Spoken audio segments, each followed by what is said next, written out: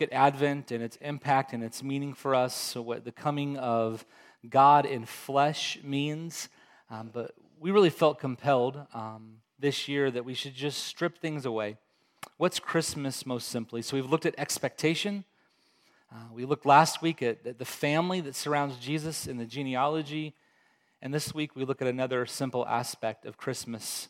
But it might be one of the most important aspects of the Advent season. And so kind of in the spirit of Christmas, I want to give you a Christmas riddle. I'm just going to share it with you first, and then once I've shared it, we'll throw it up on the screen, and you can kind of think about it. So here's the Christmas riddle.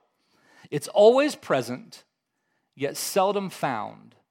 Light in the darkness, deep gladness unbound. What is it? It's always present, yet seldom found. Light in the darkness, deep gladness unbound. What's always present, but seldom found? What can be light even in the midst of our darkness? What can have deep gladness that's kind of without restraint, it's unbound? The answer is a simple three-letter word: joy. Joy is always present, yet seldom found. It's light in the darkness, deep gladness unbound. One of the things that I've noticed about the Advent season is that it provides this regular, routine way of just looking deep within ourselves. Advent has a way of uncovering and unmasking some of the deepest longings of the human heart. And one of the deepest longings of the human heart that gets unmasked, that gets uncovered as the pretense of our lives kind of unravels, is that of joy. It's something that unites every heart in every human. I've had the opportunity to go to South Africa, to China, to Europe, here, different places in the States. I've met rich people, poor people, people that speak languages that I can't begin to understand. Just this week, I and our Care and Connections minister, Kurt, were in a class, and our professor was a Russian. His name's Konstantin from Moscow, and he spoke incredible English, but he also prayed in Russian sometimes, and I had no idea what he was saying. But something that unites all of us as human beings is our quest for joy. We're searching for that deep gladness, that glow that warms, and even amidst the bitterness and the cold of life, it doesn't fade, it doesn't go away. We want that. We long for that joy that's like a candle that no matter how much the wind blows, how much the chaos storms, that it can't be extinguished. You and I long for joy. There may be lots of differences between us, but we long for joy. And so we search for it. We're on a quest for it. We see this in the Advent season in our children and grandchildren, nieces and nephews. They think that they get just that one toy, right?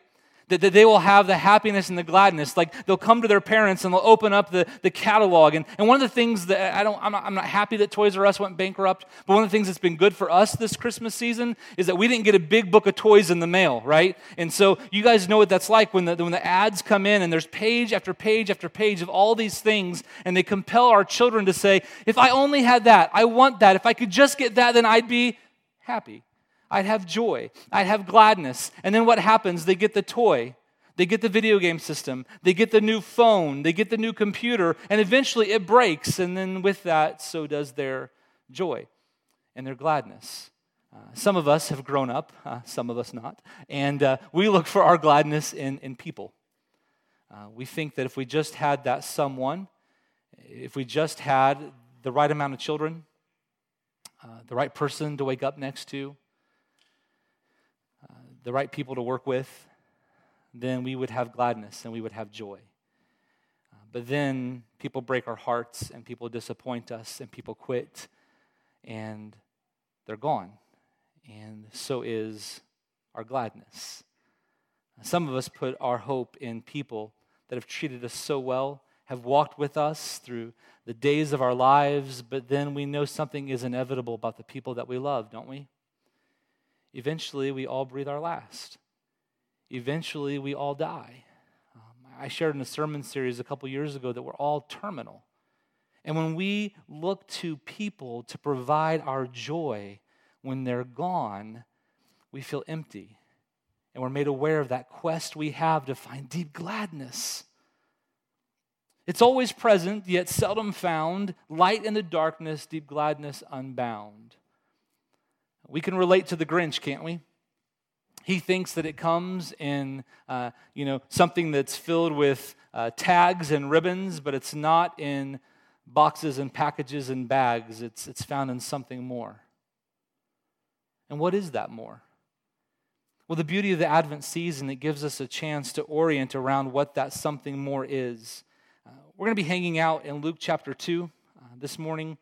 Luke chapter 2 is probably the most famous Christmas passage.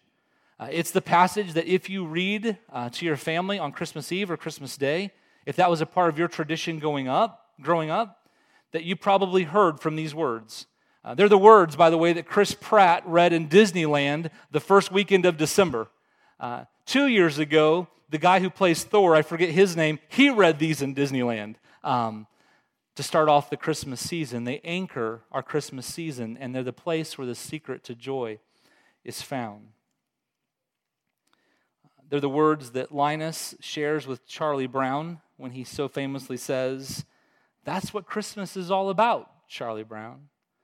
The way Luke sets up the words, we're going to be focusing on verses 8 through 18 this morning, but he sets up things by telling us how Mary and Joseph, the humble carpenter, the woman ready to give birth, make their way to Bethlehem from Nazareth. And once the baby's born and the humble beginnings that Dean spoke of a moment ago, we have this with the shepherds, verse 8. "And there were shepherds living out in the fields nearby, keeping watch over their flocks at night. An angel of the Lord appeared to them, and the glory of the Lord shone around them, and they were terrified." I think I would be too. "But the angel said to them, 'Do not be afraid. I bring you good news that will cause great joy for all the people. Today in the town of David, a Savior has been born to you. He is the Messiah, the Lord. This will be a sign to you. You will find a baby wrapped in cloths and lying in a manger.' And then suddenly a great company of the heavenly host appeared with the angel, praising God and saying, 'Glory to God in the highest heaven, and on earth peace to those on whom his favor rests.'" What's interesting about these words is that there's literally this picture in the original language of the heavens opening up. And not only do these shepherds now see one angel of the Lord, the glory of God shining around them, they see the host of heaven's armies with the angels around them. When the angels had left them and gone into heaven, the shepherds said to one another, "Let's go to Bethlehem and see this thing that has happened, which the Lord has told us about." So they hurried off and found Mary and Joseph and the baby who was lying in the manger. When they had seen him, they spread the word concerning what had been told them about this child. And all who heard it were amazed at what the shepherds said to them. It's within these short verses, 8 through 18, that you and I find the joy that our hearts desperately long for. And I want to show you where it's at. Go back to verse 8. "There were shepherds living out in the fields nearby, keeping watch over their flocks at night." The scene, I think, is beautiful. You have shepherds in the hills outside Bethlehem. Bethlehem is full of people coming in for the census. As the candles are extinguished, the lanterns go out in Bethlehem, the dark canopy of the cosmos unveils itself, stars poking through and twinkling. The shepherd's eyes adjust, pupils dilate. They start deciding who's going to take the first watch of the night. And then the most unanticipated of guests arrives. Again, in the darkness, eyes adjusted. Then suddenly, verse 9, an angel of the Lord appeared to them. The glory of the Lord shone around them, and they were terrified. This idea of the glory of the Lord is pretty spectacular. In Exodus chapter 33, Moses asks God if he can see his glory. He says, "Will you show me your glory?" And God tells him, "Listen, no one can look on my glory and live. His radiance was so outstanding. His radiance was so intense that no one can look upon him and live. And so he actually tells Moses, actually, you go hide in the cleft of this rock, and then I'll pass before you, and you can only look at my backside. And even as he looks at his backside, God's glory is so incredible that it changes the countenance of Moses. He comes down from having met Moses. Moses comes down having met God, and his face is glowing red. It's like he has this holy sunburn. So the glory of God has that type of effect on someone. And here the glory of the light shines around this angel. It's this glory-filled light that causes them to fall just flat on the ground. It's what we see when Luke tells us about Saul on the road to Damascus. And he sees the light that shines forth. It's Jesus in the light, and it terrifies him.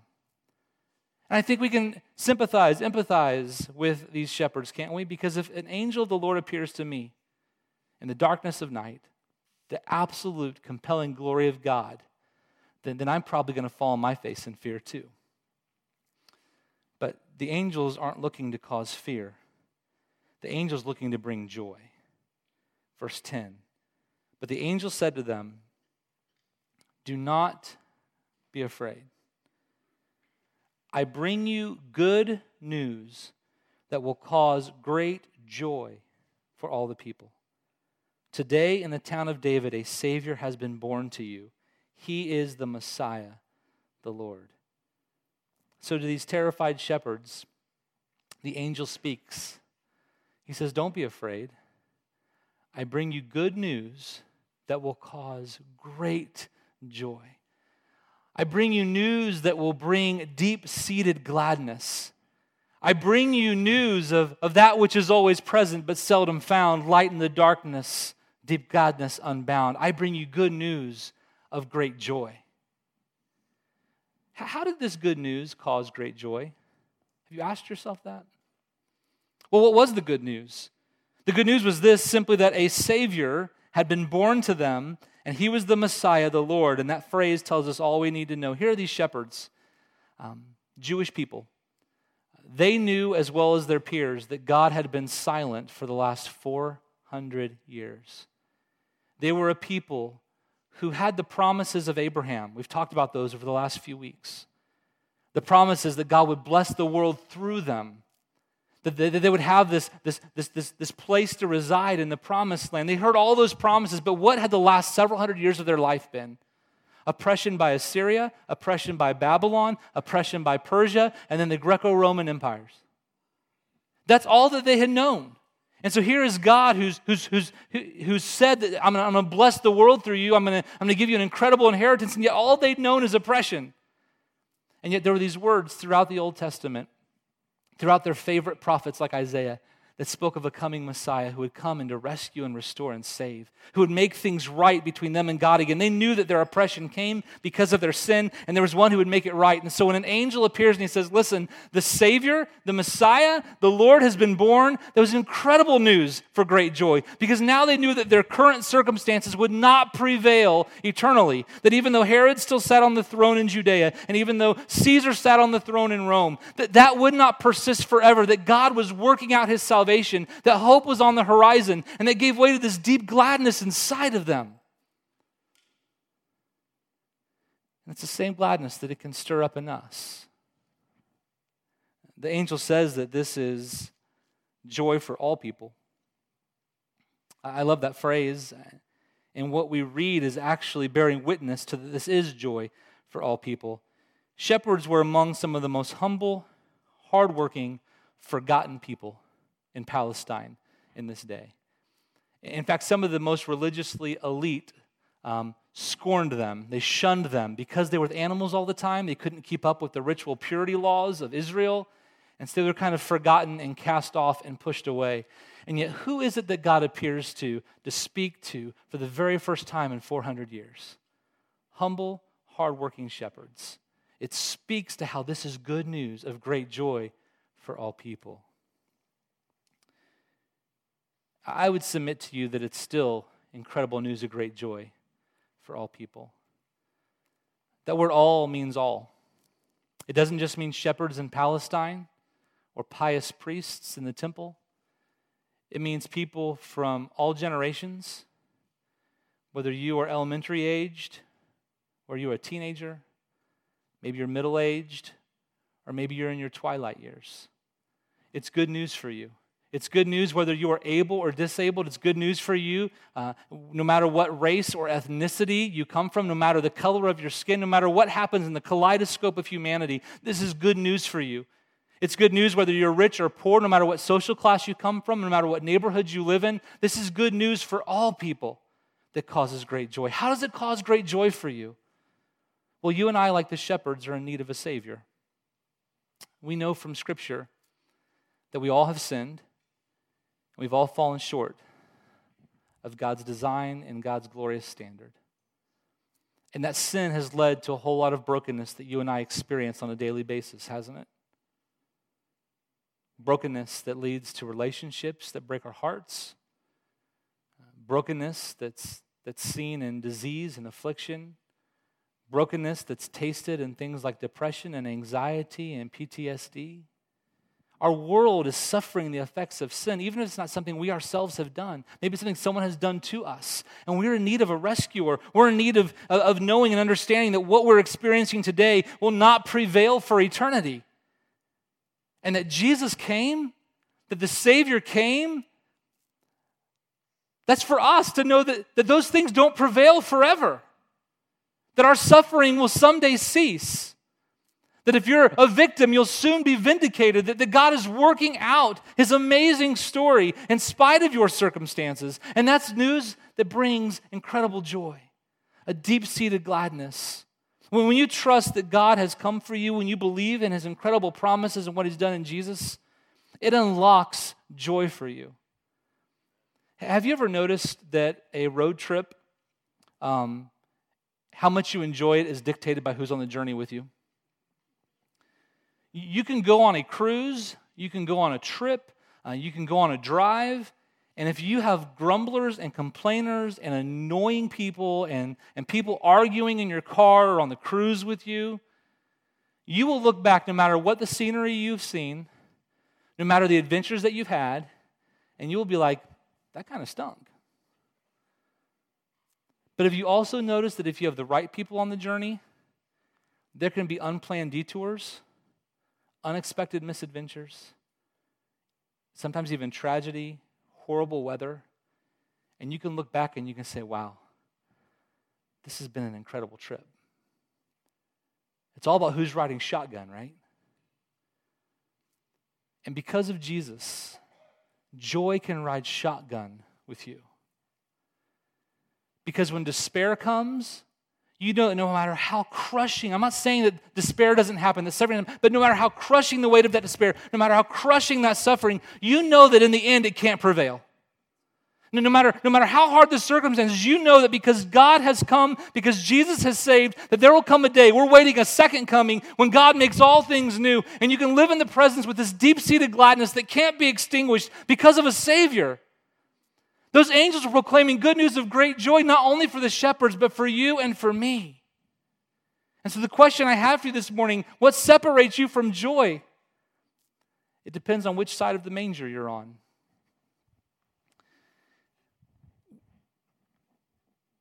I heard a story of a woman, a single mother, who was frantically trying to get things decorated for Christmas. It was the day after Thanksgiving.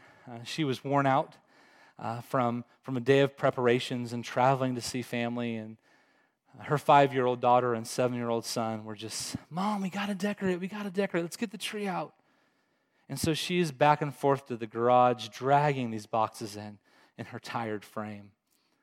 And you know, 5 and 7-year-olds, they couldn't wait, and so they start digging into the boxes. There are pieces of the tree over here and tinsel just kind of all over the floor. There are hooks that she's dodging and sometimes stepping on from the ornaments that should have been left in the box. There's tissue paper on the floor like drifts.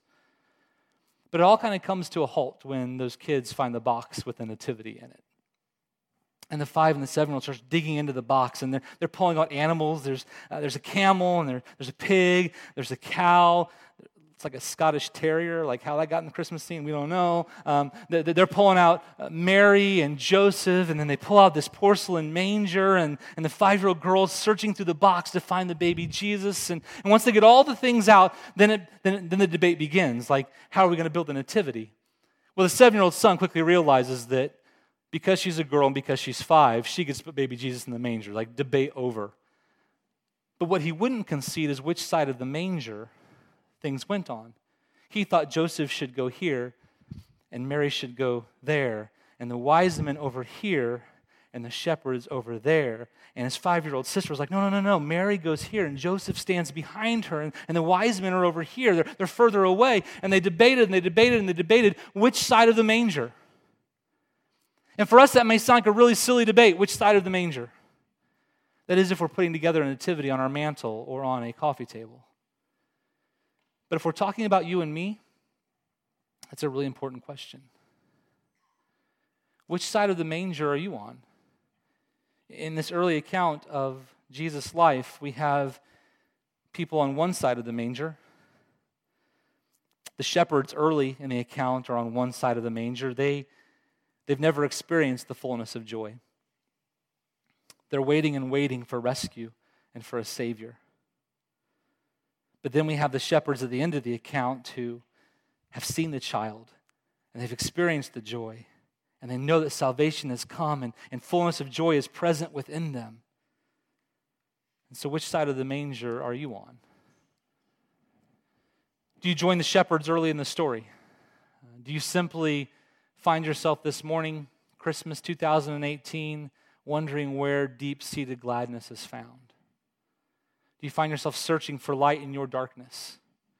Do you find yourself wondering where the hope in this world is? Or do you find yourself on the other side of the manger? Looking at the manger not simply as a feeding trough, but as the birthplace of the Savior who would live on the earth, who would go to the cross, who would rise again from the tomb. See, the shepherds later in the story, they're on that side of the manger. Which side of the manger are you on? If you find yourself this morning searching, you've never expressed a confident hope and faith in Jesus, then what I would encourage you to do is to look to this Jesus who came as your source of never-ending, incredible joy. How do you experience it? It's really quite simple. We believe in our hearts that Jesus Christ is Lord and that God raised him from the dead. We confess him as being the ruler and the leader of our lives. We then enter into his life in faith and baptism. He fills us with his Spirit, and we find ourselves on the other side of the manger. If that's you, there's no better way to begin than today. It starts by simply a conversation of faith you have with God. If you're ready to take that step, here's what I'd encourage you to do is after our closing song, by the way, He has come for us. When you realize He has come for you, after that closing song, I'll be up front.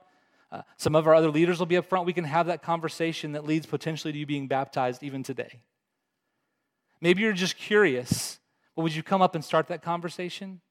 Would you turn to the person who brought you, who has a living relationship with Jesus, and ask them about what He's done for them? Here's what I love about the shepherds. When they hear about this Jesus, look at what they do, verse 15. When the angels had left them and gone into heaven, the shepherds said to one another, "Let's go to Bethlehem and see this thing that has happened, which the Lord has told us about." They said, let's go see. Let's go experience this ourselves. And so they go, and look what happens. They hurry off, and they find Mary and Joseph and the baby who was lying in the manger. And when they saw him, it changed everything. Maybe today's the day you hurry off to see who this Jesus is. And if you already know this Jesus, if you already find yourself on this side of the manger, you see the manger in light of the cross, in light of the empty tomb, then we need to be encouraged by the shepherds as well. Verse 17, when they had seen him, they spread the word concerning what had been told them about this child. And all who heard it were amazed at what the shepherds said to them. These men had experienced the joy that everyone is looking for, and they couldn't contain it. If you are a follower of Jesus in this room, we've got a week and a day left till Christmas. Would you take advantage of opportunities with your coworkers, with your neighbors, to help them see the real joy that's found in Jesus? May joy, while it's always present, be ever found in you. May it be light in your darkness, deep gladness unbound. Let's pray. Father, I thank you. I thank you for the chance to share your word and your story with people that matter so much to you. And Father, I pray that you would use your word to draw people into your deep gladness and your joy. God, would you draw us into your life, teach us your ways, show us your goodness. And it's in your name we pray. Amen.